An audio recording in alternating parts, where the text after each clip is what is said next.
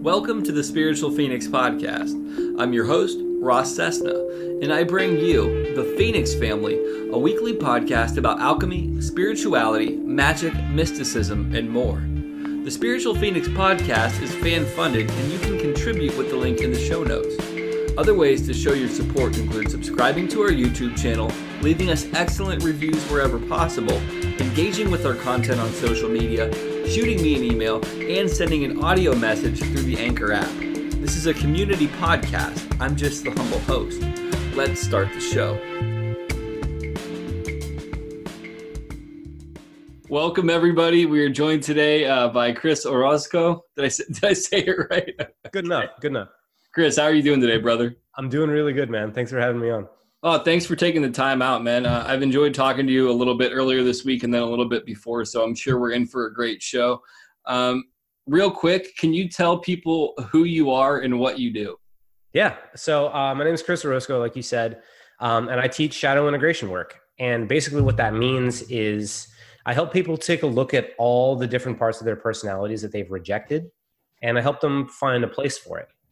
And like a real concrete example of that is the main thing I help people do is find their more selfish parts and integrate them into their lives. And that looks like somebody who's bad at holding boundaries, or somebody who doesn't like to say no to people or anything like that because they generally feel bad. It's because they've taken all the selfish parts of their personality and shoved them into their shadow. And I help them reclaim them so that they can still be loving and still set boundaries and take care of themselves without losing their core essence.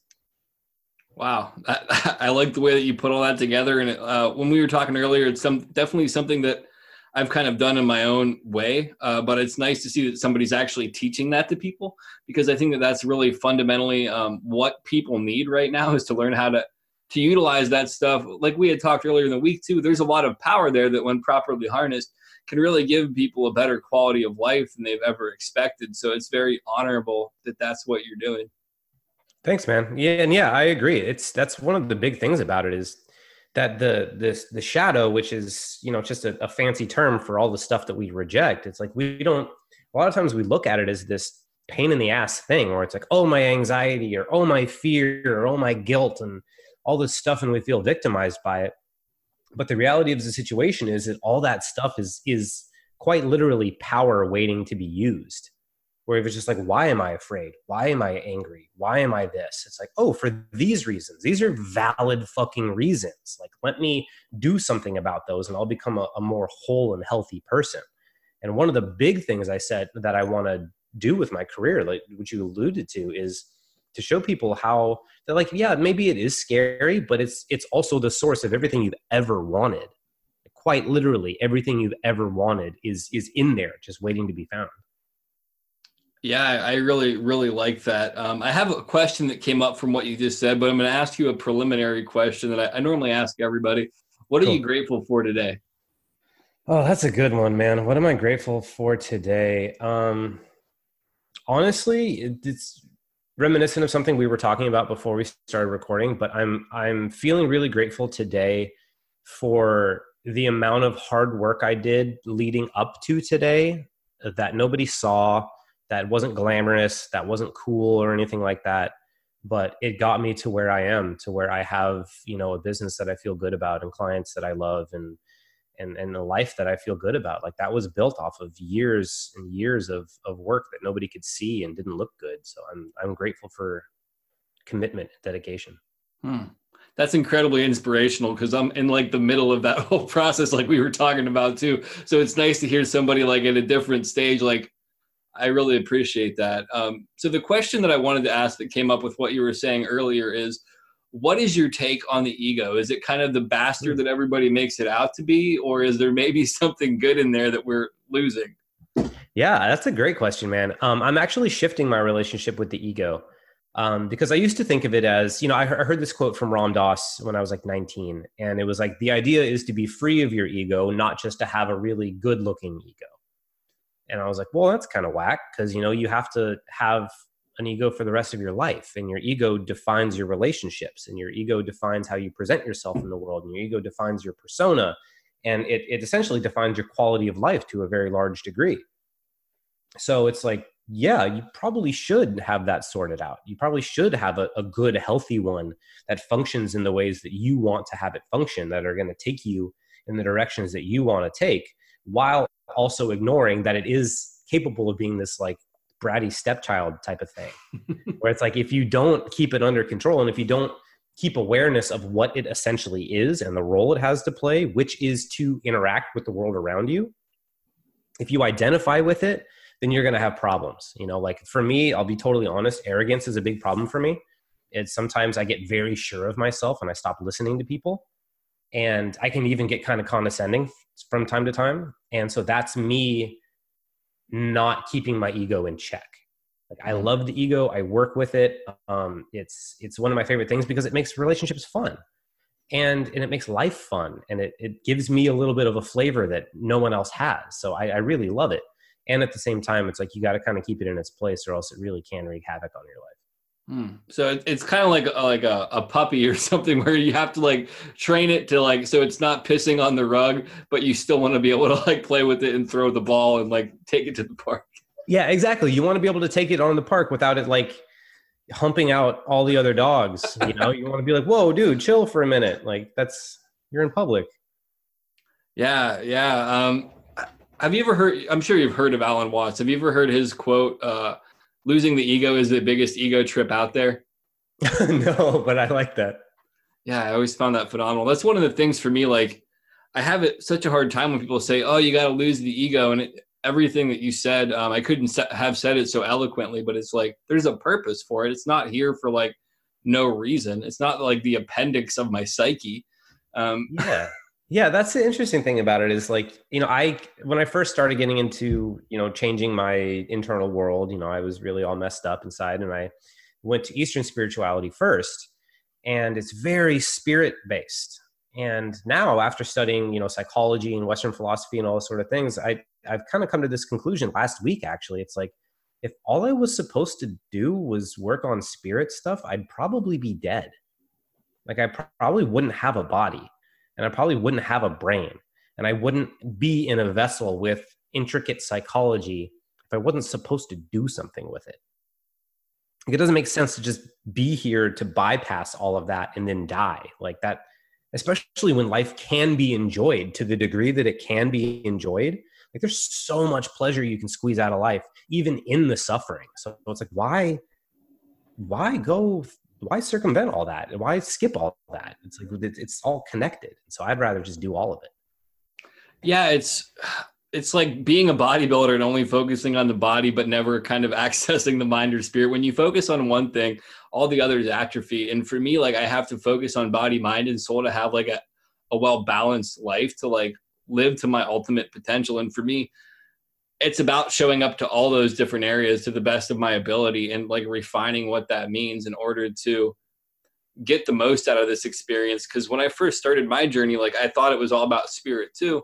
But then like you said, man, I found that it's not about like getting a hotel room, going on vacation and staying in the hotel room the whole time. It's about like actually exploring the city. Dude, that is an absolutely perfect analogy. I love that so much. And for me, it's like one of my biggest fears is regret. Like, I don't want to live a life unlived. Mm-hmm. Like I suffered from serious mental illness for just about all my life, and it caused me to miss out on a lot.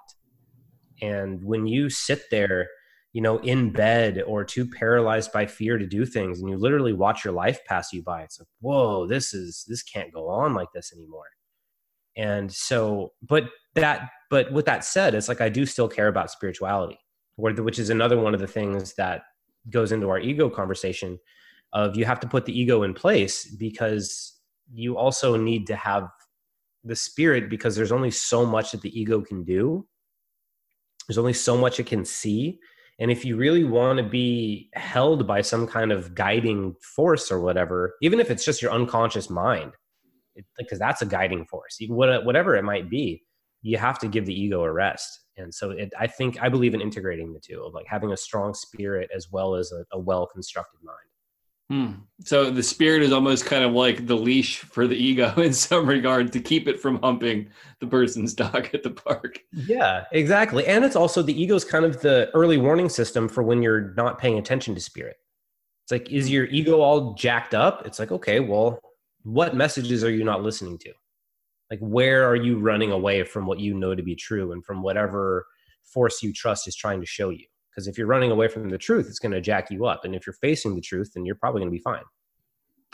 I really like that as well, because I've definitely noticed that in my own experience. Kind of when I'm in my feels a little too much, as people say, like it's normally because I'm not practicing some kind of spiritual principle or like not learning the lesson. And it's like the equivalent of like burning my hand on the stove and being like, maybe I shouldn't do this, or maybe there's a better way to go about this situation.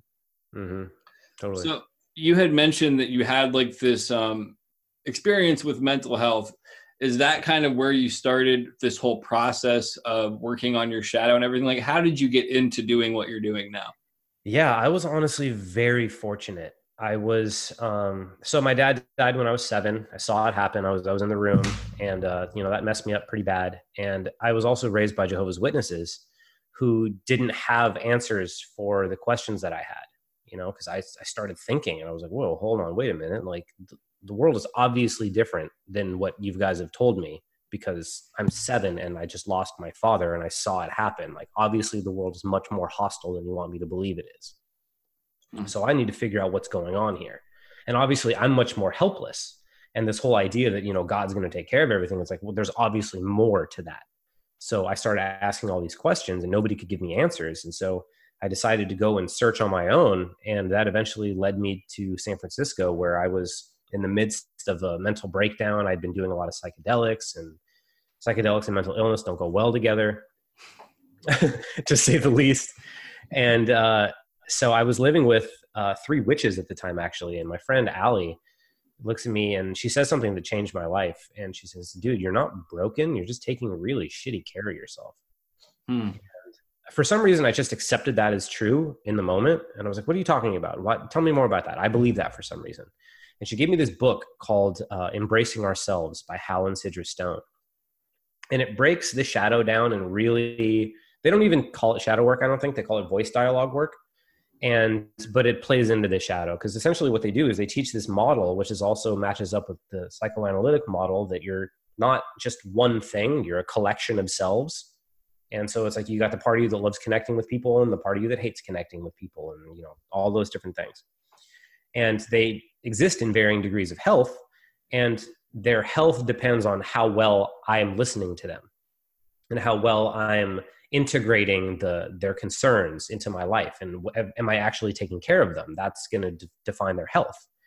And so when I figured that out, it was like, oh my God, like I really have just been taking crappy care of myself. And the only reason I'm in this shape is because I've been mean to myself. And I've turned myself into this vehicle for suffering based on my own actions. I was like, holy crap, that's like, I got really sad for how much I'd been hurting myself and what I'd put myself through, and just how twisted my mind had become through all those years of abuse. And I was like, Jesus Christ, I got to do something about this. And through doing that, I started to get a really good understanding of how the internal world worked by just looking at all my stuff and figuring out how all these different parts of myself relate to each other, and what makes them healthier and what makes them unhealthier. And there were some pretty clear universals, but there was also some more complexity to it. And one day, like, I looked around at my life and I was like, wow, I'm not afraid to be in my head anymore. Like, I don't hate my life anymore. My thoughts don't scare me anymore. In fact, my thoughts are inspiring to me and they make me happy. And I was like, Jesus, I didn't think that was ever going to be possible for me. I thought I had to end my life. Like, I thought I was done. And then a few years later, it's like, I have something to teach with my mind. Like, oh my God, that's incredible. Just the fact that I had changed that much was like, no, I do have something to share with people, and I'm going to. And so I've been doing it for 6 years. That's awesome, man. Definitely a very inspiring story. Like I had said before, there's a lot of similarities between our stories as well. So it gives me even more encouragement with what I'm doing. Would you mind like kind of explaining like what a typical session would be with you? Like if somebody wanted to book your services or something like that? Yeah, totally. So so my packages work in the way where I really go as hardcore as I can to help people out. whether it's with my free content or in my group courses or my one-on-one. But I try to really give people enough tools to where they can surpass me in their knowledge and their practice relatively soon. And so with my personal clients, like we do a whole bunch of pre-work. Like I have a shadow integration course that I send them. It's a self-training course. And then we also create a private course for them where it's like I go and hang out with them for a few hours and we map out where it is they want to go. And I have a unique take on creating a vision where it's like, I feel like a lot of people will have you create a vision just as a formality. But for me, it's more about connecting to the part of you that creates the vision and building a relationship with that so that it can grow and expand and kind of take over the rest of your mind. And then we dig into their values, because it's like, you need to know where it is you want to go and who's guiding you there, but you also need to know how to go about it so that you can still feel good about yourself. And so like, those are the two things I knock out first, so that when you're digging through the shadow, you're not digging through aimlessly, because you can get lost. You know, it's like, it's an endless sea and you can swim in there forever. And so I try to anchor people to goals so that their shadow integration is in service of something.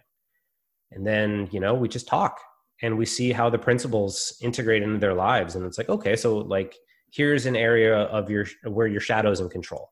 And then we dig and we try and figure out like what this thing's trying to accomplish. And it's always trying to protect you in some way. And so as we dig deeper, we figure out, oh, it's just trying to protect you from rejection or failure or whatever. And like, what's a better way to protect you from that? And then the fear goes away. Once that part of you understands that you give a shit and that you care and that you're going to do something to help it, the fear goes away and it just relaxes.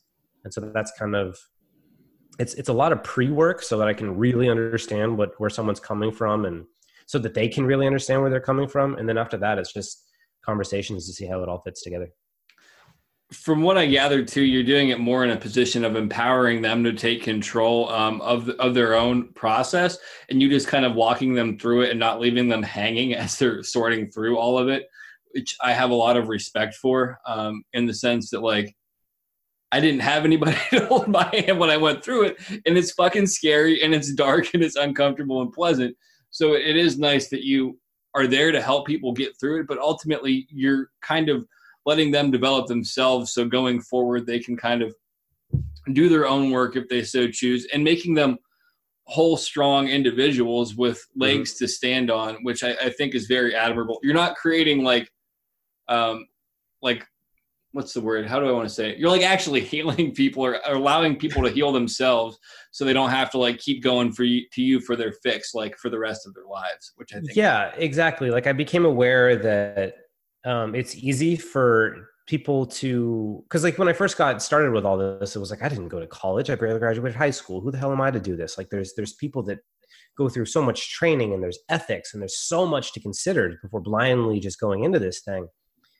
And I realized that early on that it's very easy to form a dependent relationship in this type of work. And I didn't want to form dependent relationships, because my work is largely a form of political activism, where I want people to be able to see the world clearly and not be clouded by their shadow projections. And I want people to be able to look at people that disagree with them and find the underlying value. And I want us all to see the world clearly so that we can address the problems that we face as a people clearly. And the only way we can do that is by having clear minds. And so I'm working against my own goals if I keep people dependent on me. I want to get people solid and thinking clearly and able to process their shit and able to be emotionally sustainable so that they can go out the world and do something with it.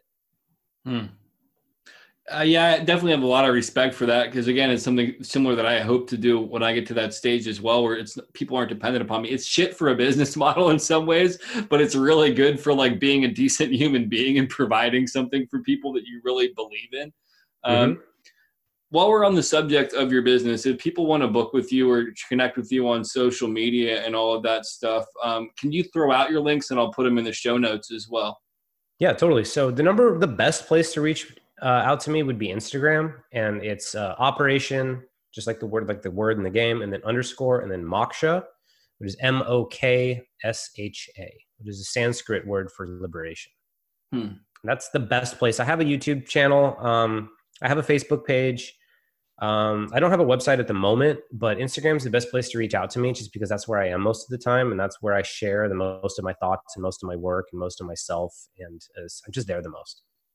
Okay, awesome. It's interesting to hear Moksha come up again because one of my ex-girlfriends was in a band, Moksha, in Las Vegas. And then Cool. somebody else I connected with in my journey within the past couple of years was into that as well. And it's all been like throughout my process of liberation. So it's interesting as like a signpost.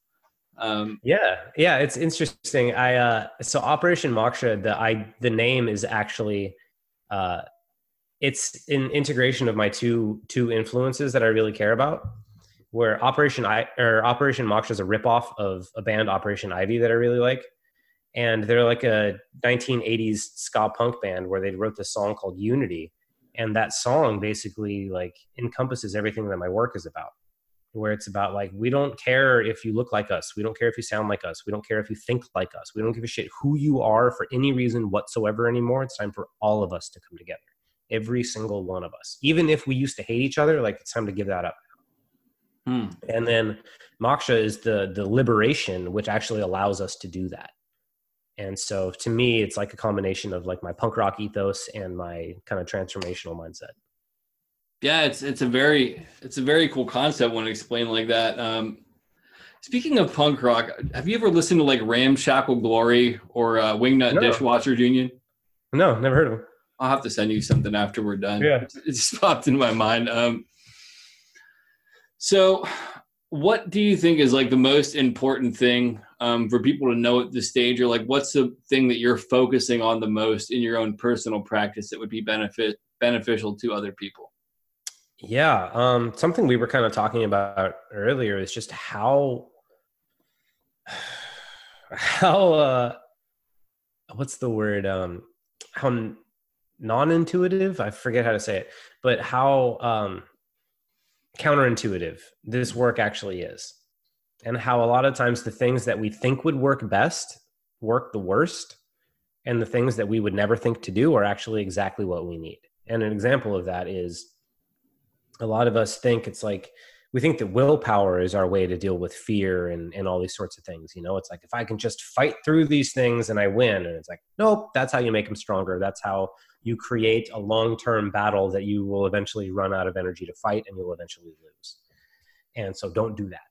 Instead, accept the fact that you're afraid. Love the fact that you're afraid. Accept that you're afraid for a reason, and that you might actually be afraid for a good reason. Like an example that I give is like somebody public speaking and they're terrified and they think, why am I terrified? You're going to get a whole bunch of reasons. One is because you've got judgments about yourself as a fundamental human being, and those can be thrown away. But then you might actually find like, oh shit, I don't know my material enough, or I didn't practice enough, or maybe this is the wrong audience for me. Or you actually get really valuable insights from looking at why you're afraid of something, or why you're angry at something, or anything like that. But a lot of times especially, which is very unfortunate about the way that a lot of the spiritual community is developed, where we just kind of have this knee-jerk reaction to fear as if it's just inherently bad. And it's like, no, that's a very valuable survival tool. We would not be here at this level where we can even consider fear bad if it weren't for fear. It's tremendously valuable. And same with anger, and same with shame, and same with all the things that we're trying to put away with. It's just, they're so valuable. And that's the thing I'd love to share with the world, both on a personal level and on a collective level, because it's like, if you can learn to find the worst parts of your personality and love them until they show you what they're really all about, and then you go, oh my God, that's beautiful, I'm going to use that in my life. When you can do that with the worst parts of your personality, you become capable of doing that with the worst parts of humanity. And it's like, dude, if we can do that with ourselves, and then if we can in turn do that with the world around us, it's like world peace in a generation or two. Yeah, man, the revolution is definitely internalized and then outwardly expressed. And that's how like unity is created. One of the things that came up, like with the first thing of what you said, I've definitely found that the truth normally is sandwiched between paradoxes. It's almost like it's like a little diamond created by the pressure of the paradoxes or something. Hell yeah. And then the other thing is, in regards to like acknowledging these pain points and like trying to push them away or whatever, it's like if you had a cut on you and you just didn't pay attention to it, it has the potential to fester and actually become way worse. And then Yep.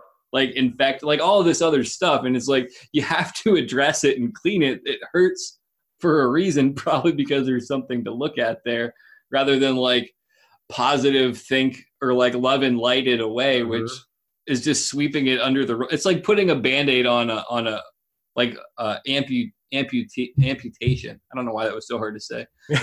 Yeah, and it totally is. And a lot of the times it actually makes the thing even worse. Like, for my own life, it was anger that I had to deal with. The first thing that I had to face, because I was a really angry kid after seeing my dad die. I had like fucking rage issues, especially because no one could help me because I had all these questions no one could answer. So I was just pissed. And then after enough time of wielding that unconsciously and hurting people and all sorts of stuff, I put it away because I was like, whoa, that's really dangerous. I need to never, ever let that out of its cage ever again. And over enough time of fighting to keep it in its cage and it fighting to get out of the cage, eventually I lost. And suddenly it started turning into these really horrifying thoughts that I thought I had to end my life to protect the people around me from ever manifesting. And so a lot of times when you push this stuff down, you actually create a conflict where it has to fight against you, because all of humanity, every single part of every individual wants to be heard and will fight like hell to be heard and will do whatever it has to do to be heard. And so even if it has to go through you to be heard, it will do it, because that is how strong human beings are. That's the level of fight for survival that we have. And you have to respect that. You have to respect the fact that these like weird, slow, squishy, not well adapted to a hostile environment creatures somehow manage to climb the top of the food chain. And it's like, there's something going on with the power of human beings, and you can't stifle them, or you do at your own risk, because we're just way too strong. That's definitely, I like what you said there too. One of the pictures that came up when you were talking about like the anger and trying to like suppress it, and this is something I've had to deal with as well. It's like pinching off a hose in a cartoon where like it builds that big balloon up, and then the character's like flying everywhere directed by the hose. But yeah, like one of the things that I found on my own journey is a lot of the issues that I have with other people are actually relative to how I relate with myself as well. Like I would feel like people don't listen to me, but here I am not listening to myself, and I'm inflicting all of this harm by not listening to myself, and by anything that I intuitively feel or naturally feel. I'm like, it shouldn't feel that way. I'm like shooting all over myself and like making myself feel like crap, and then projecting it onto other people or taking it out on other people and then feeling like crap. Like it's a giant shit show, I guess is the best way to put it. Yeah. And it really is. And that's one of the, it's one of the beautiful things, but it's also really one of the almost unfortunate things. It's like, because validation seems like the most valuable resource in our culture, right? Where it's like, that's why Instagram's a thing. And that's why like social media is a thing. And that's why all these things are a thing. And the funny thing about it is like, all you have to do is listen to your thoughts, and that's all the validation you're ever going to need. Like validation really is not something that comes from outside of people. I mean, it is if you want somebody to validate the stuff that you won't validate yourself. But at the end of the day, if you just like find the parts of yourself that you don't want to listen to and you hear them out, then the need for validation disappears because you got it. Yeah, it creates that confidence. Sorry for interrupting. Yeah. And no, it's fine. It's just so weird to see how much of our internal needs we try to get met by other people, by manipulating other people into seeing us a certain way so that we can feel a certain way, when all we have to do is just look at ourselves. And we can just bypass that whole silly thing. Like you don't have to manipulate people, and you don't have to do any of that. All you have to do is be honest, and the validation's built in. I really like that as well. Yeah, a lot of people are in this position of posturing, and it goes back to, I think we were talking about this before we started recording. People like to put on the song and dance of having certain things like principles or things like that, spiritual principles. But in reality, like that whole facade falls down. Like they act like it's in their persona. And the etymology of persona essentially means like a mask.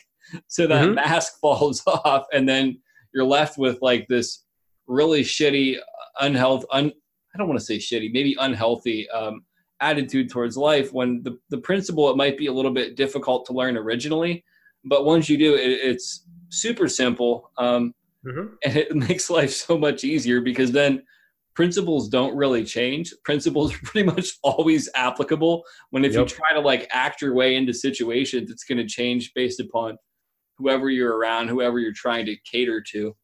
Yeah, and it's not going to go well for you, because when you try to do those things, you end up being a match for people that are manipulating in opposite ways. You know, where it's like, oh, great, and then the authentic people who can like smell the fakers won't want anything to do with you. And so you kind of create these really bizarre self-fulfilling prophecies. That's why like projection is one of the big things that I've been focusing on lately, because it rules so much of our lives. This idea that I project my unintegrated parts of my personality onto people that I'm either highly drawn to or highly repulsed by, that all that is telling me, oh, there's a part of myself that I haven't figured out how to consciously relate to yet. And I'm just pretending that it's them. And I went through this process a couple of weeks ago where I tried to own every single projection that I had, every single one, both positive and negative. Because a lot of times people look at projection as if it's only negative, but there's positive projection as well, where it's like, oh, wow, I really admire that person. And if you feel like you could never be like that person, then that's your work to do, because the thing you love about them is actually a part of yourself that you're projecting onto them. So it's already there. And so I went through this process of trying to own all of them. And oh my God, dude, there's so many. It's like projection and unconscious views of other people. That's so much of our experience. It's insane how much of our experience that is. Like, just trying to own all of them for a week was a dizzying experience. I don't think we're meant to own all of them. That sounds really, really overwhelming. It is. I like how you bring up the concept of it being positive, because I had never really thought of that concept before. And it actually makes sense in regards to like some relationships that I got into at certain points that were really, really toxic, where I'm like, I really value all these characteristics about this woman. And then like at some point that shit shifted and it became like a really unhealthy relationship. But it's like, I feel like the person changed, but it was my projection onto that person that changed somewhat. And I began to see unpleasant aspects of myself instead of the aspects that maybe I appreciate. Is that kind of what you're speaking of in some way? Yeah. And when it comes to relationships, it's extra tragic in a way, because you end up falling in love with them because they embody a part of your personality that you don't let yourself embody. And so in that sense, that it's beautiful, right? You're getting contact with a part of your psyche that you've disowned. And so you're like, wow, like, I feel like that's why people feel more whole around, soulmates or whatever. It's because literally you're getting in contact with the other side of who you are. So you really are more whole. And at the same time, if you don't do the work to integrate that projection, the really sad reality of the situation is that like they embody something that you don't allow yourself to, because you hold that part of yourself down. And inevitably, if you don't do the work to change that, you're going to try to hold them down too. And they're going to hold you down. And so the thing that you love about the person ends up being the thing you hate about them, because it was always just a projection of you to begin with. And so your baseline relationship with yourself and the part of yourself that they embody, which is to hold it down and to not really allow it to express itself, like that's your baseline way of relating to that thing.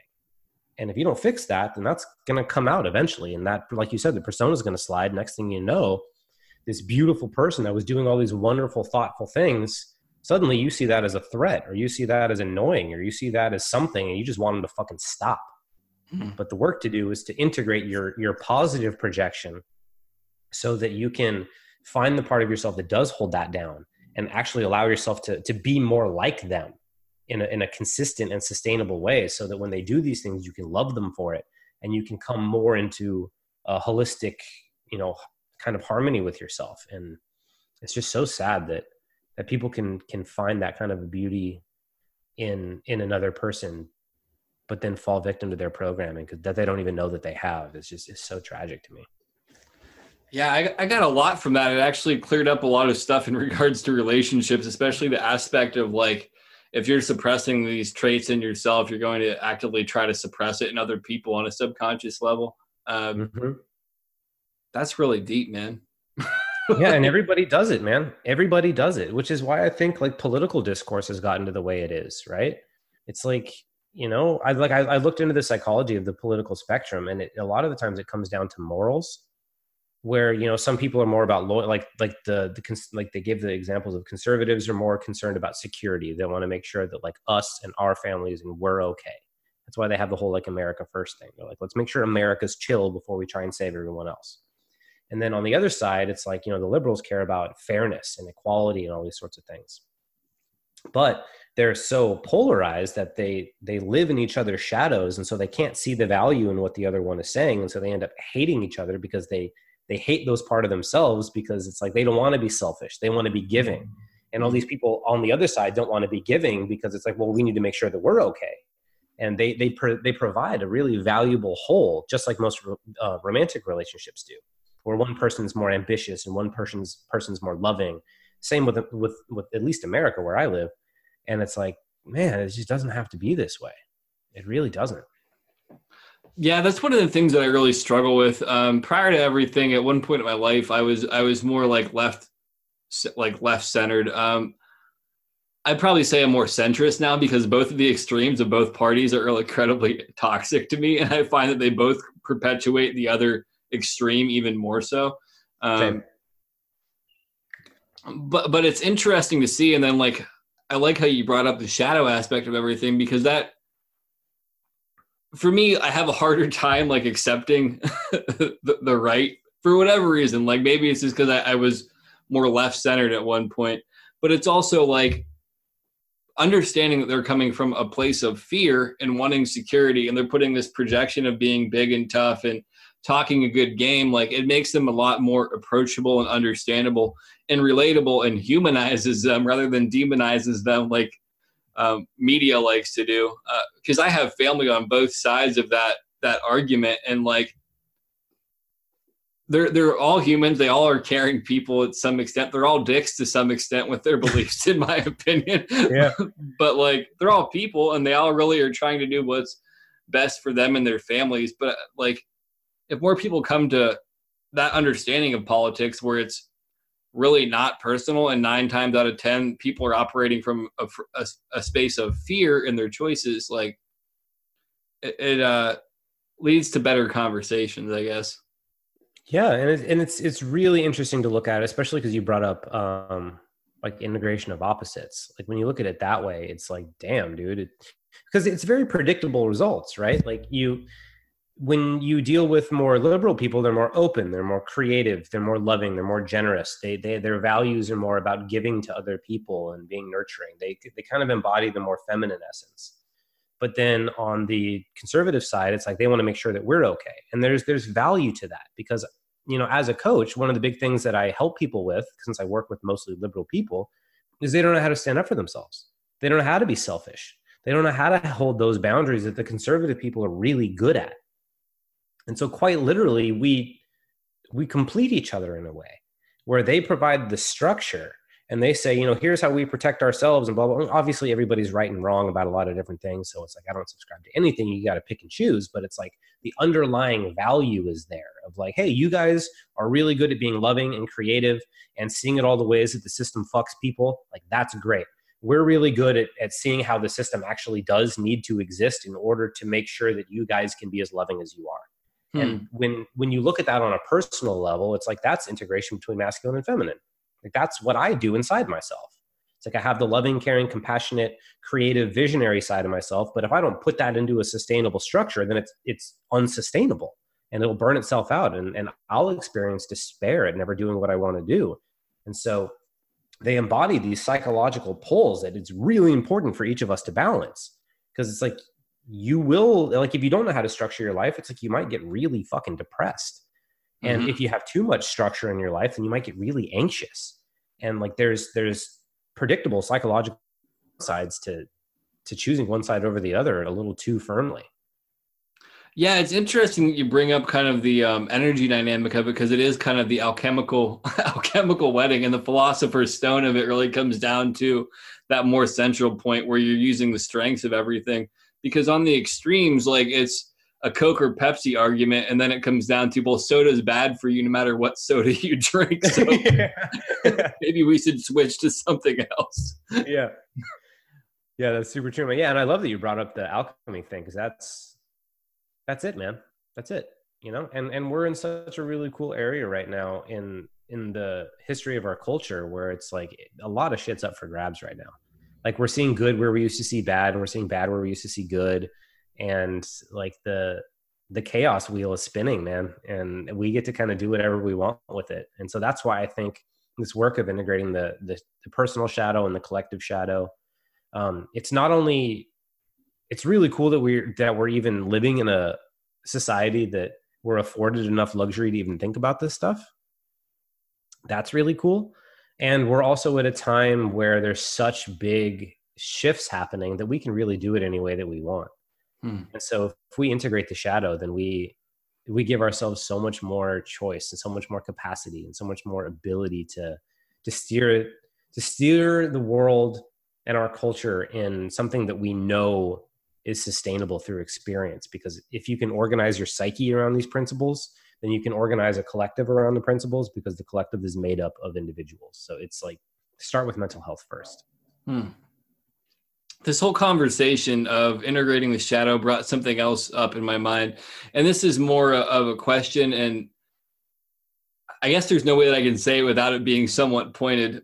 Do you think that like organized religion, specifically Western organized religion, and the bastardization of kind of the devil, or like the more primal side or more shadow side of things, is a direct attempt to control or manipulate people? Because if people are learning to access their shadow in popular culture, it's viewed as demonic or satanic or stuff. Like it has all these negative connotations. Do you think that that's an attempt to control people in some way?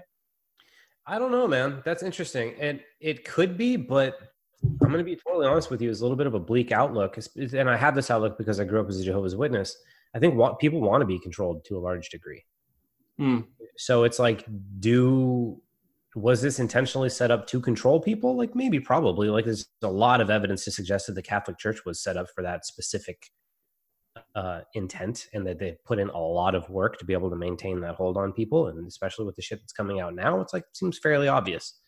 But at the same time, people really want to be controlled. And I say this because with respect and reverence for it. Because like I said before, it's like it takes a lot of pain to be able to wake up and start to see through that stuff. And for everyone else, this work is terrifying, like life-threateningly terrifying. And for like my mom, for instance, you know, she's 67, and she's still a Jehovah's Witness. She's a widow. She lives on her own. Actually, she lives with my brother and his family now. But to know that she has some kind of structure that makes her feel safe, and then to know that she feels that she has a place, some kind of understanding in the world, and that she doesn't have to grapple with the existential terror that I did, and she gets to live out her retirement happily. Like, I'm cool with that, you know. I'm super cool with that.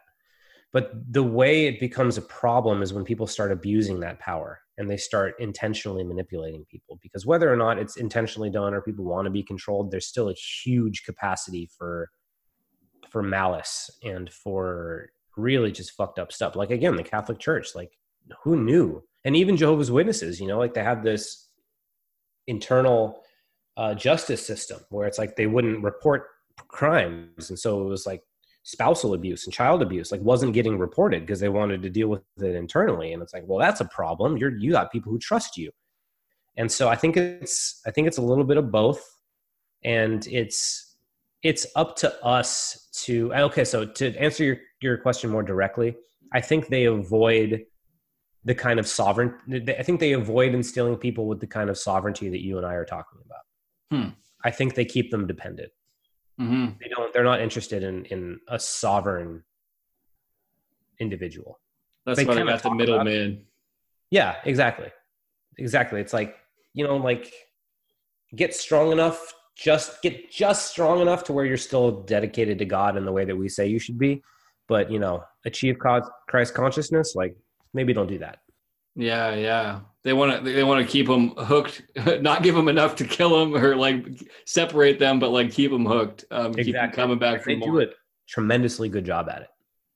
I like how you brought up that more people kind of want to be led, and that's definitely something that I think a lot of people do because, like you had said, waking up is scary. It's painful and it's a lot of work. And one of the things where I personally feel lucky, and maybe you'll connect with this as well, is like, on one level, being crazy enough to kind of want to go through this whole process because I didn't really have any other choice. Mm-hmm. I really found that was awesome. And the other thing is I've been reading Carlos Castaneda's book series. Are you familiar with his work at all? Yeah. In one of the books, he talks about like power choosing. You kind of like you're chosen to go through this role because you're capable of, I shouldn't even say that you're capable of handling it.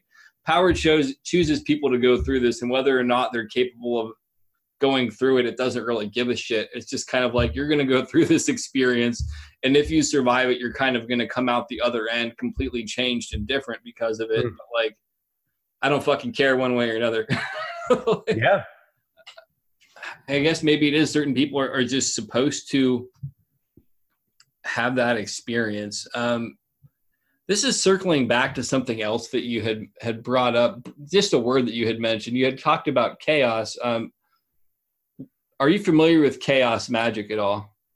A little bit. I have both a good and a bad taste in my mouth about it. Like I love some of the concepts that ideas are tools and our minds are malleable and we pick up the tools that we need for the moment in order to accomplish whatever goal we're looking at. I love that element of chaos magic. But Aleister Crowley is one of the grossest people to ever exist. And so it's like I have a weird relationship with it. Yeah, I didn't realize that he was actually like the creator of it. I don't know that he was a creator of it. I could be wrong. I haven't really done a ton of study onto it, but from what I understand, he's the one that popularized it. Okay. Yeah, I've never really studied it formally. I like the concept of it like kind of being like the punk rock of magic where you take what works and utilize it for you. There's a lot of stuff in certain magic philosophies that I don't agree with at all, personally. For me, again, it comes down to a more centered approach. Path of the Gray Jedi kind of concept. Like, I might do some shit on the dark side, but I'm not with the intention of hurting people. It's always more so to kind of maintain balance because too much light is just as damaging as too much darkness. That kind of concept. Yeah, I consider myself chaotic good. I've used the term Twilight worker before, and like I don't like using it so much now because like people are like Twilight the movie. I'm like, I'm not a sparkly vampire, but like leading people from the dark to the light or people from the light to the dark, like being kind of like a transitional person for people to help them find whatever side they're uncomfortable exploring. Because my life has been a shit ton of both, honestly. I mean, even my mental.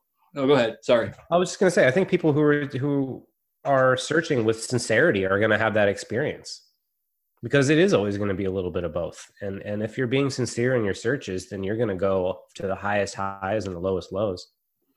Yeah. It's interesting for me looking at like my mental health condition, that I was diagnosed with. Like, I don't really suffer from it much anymore, but bipolar, I'm like, so you mean I got to go to both spectrums? And the healing for this is kind of getting to that equilibrium state, which at one point for me was a very scary concept of like, so for me, equilibrium was like this flat dead state where there was no dynamic shift, but like really that's not how life works because you're constantly going to be going like this wave of in one or the other.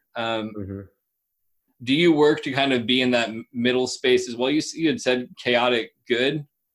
Yeah. I'm a big fan of like, I can do order and I can do chaos. I like them both fairly fine. They have their own different times. Cause it's like when you're integrated and you're like owning a new lesson, then there's a lot of order there. Like, you know what's going on. You're on fire. Your psyche's put together, things are going good. But then when it comes time to grow and you start to get new insights that a new part of your personality is ready to join the party, so to speak, then it's like you step into chaos. You step into the unknown. You step into like, I don't know this new part of me. I don't know who I'm going to be afterwards. And it's like, shit, I don't even know who I am anymore because I'm not exactly who I used to be before I looked at this. So it's like, well, okay, now you got at least one foot in the chaos. And then as you integrate it, you might put both feet in the chaos for a little bit.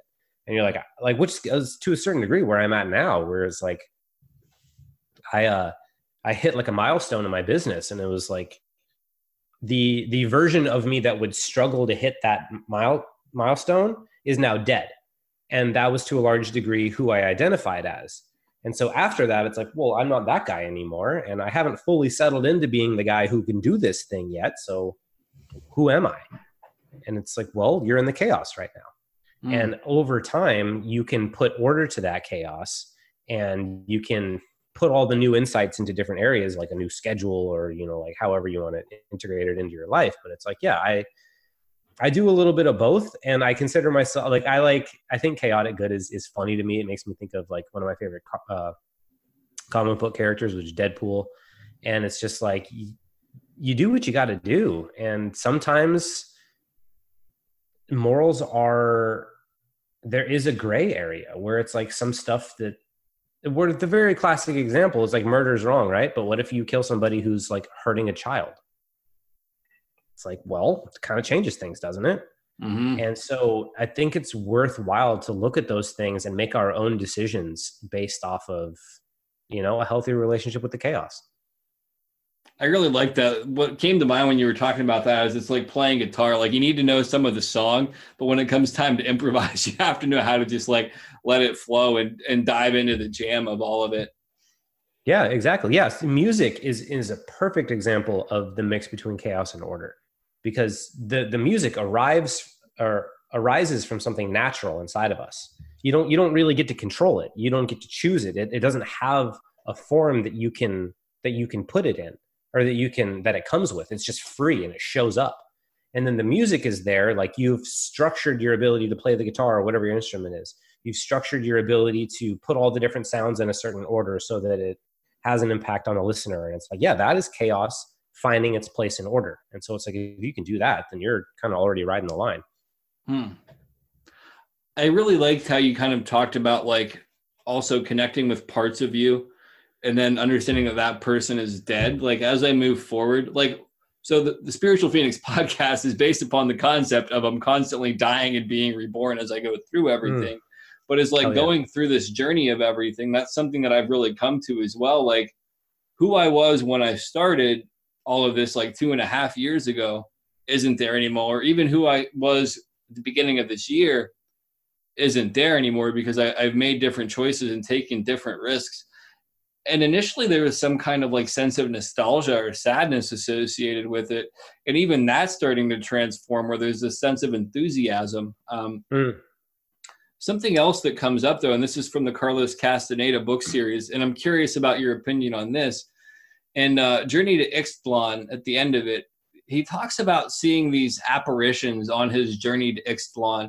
And the one character says that he'll never actually get to Ixtlan. It's like a metaphor for life, but there's mostly apparitions on his path. And when he's capable of meeting like actual solid real people, it's a very interesting experience.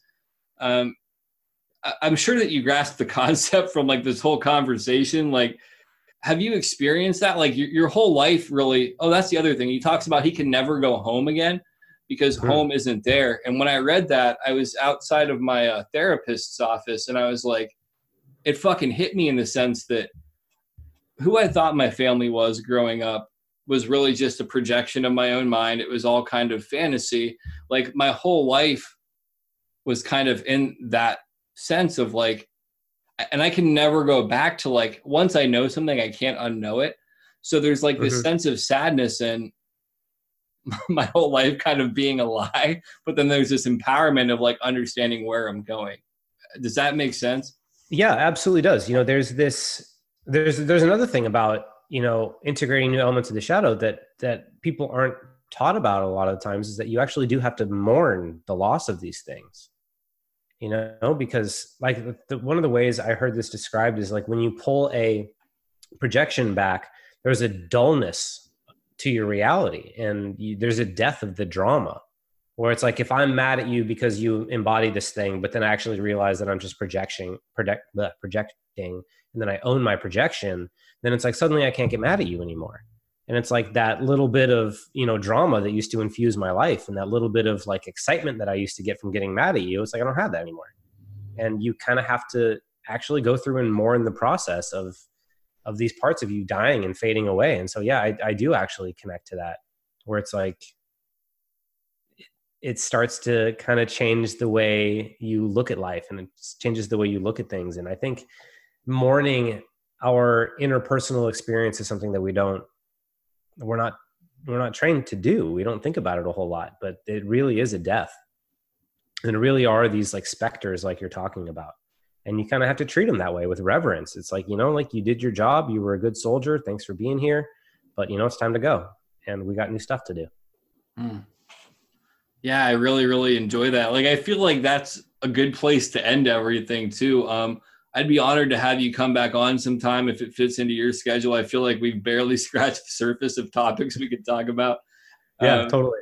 I'd love to. Oh, thank you so much, man. And real quick, shout out your Instagram and all that stuff one more time for everybody. Yeah, so Instagram, Operation, just like the game, _ Moksha, MOKSHA. Or Chris Orozco on Facebook or anything like that. Okay, yeah, like I said, I'll put the links in the show notes as well. And I like to ask the guests to kind of close the show in their own words. So do you have like an inspirational message or whatever you want to tell people? Yeah, the biggest thing is find the part of yourself you hate the most and love it till it becomes healthy. Thanks for listening to the show, Phoenix family. Just a reminder, we are fan-funded and you can contribute with the link in the show notes. Other ways to support the show include leaving excellent reviews wherever possible, subscribing to our YouTube channel, engaging with our content on social media, sending me an email, or reaching out via voice message through the Anchor app. Your support is greatly appreciated. Much love and synchronicity. Peace.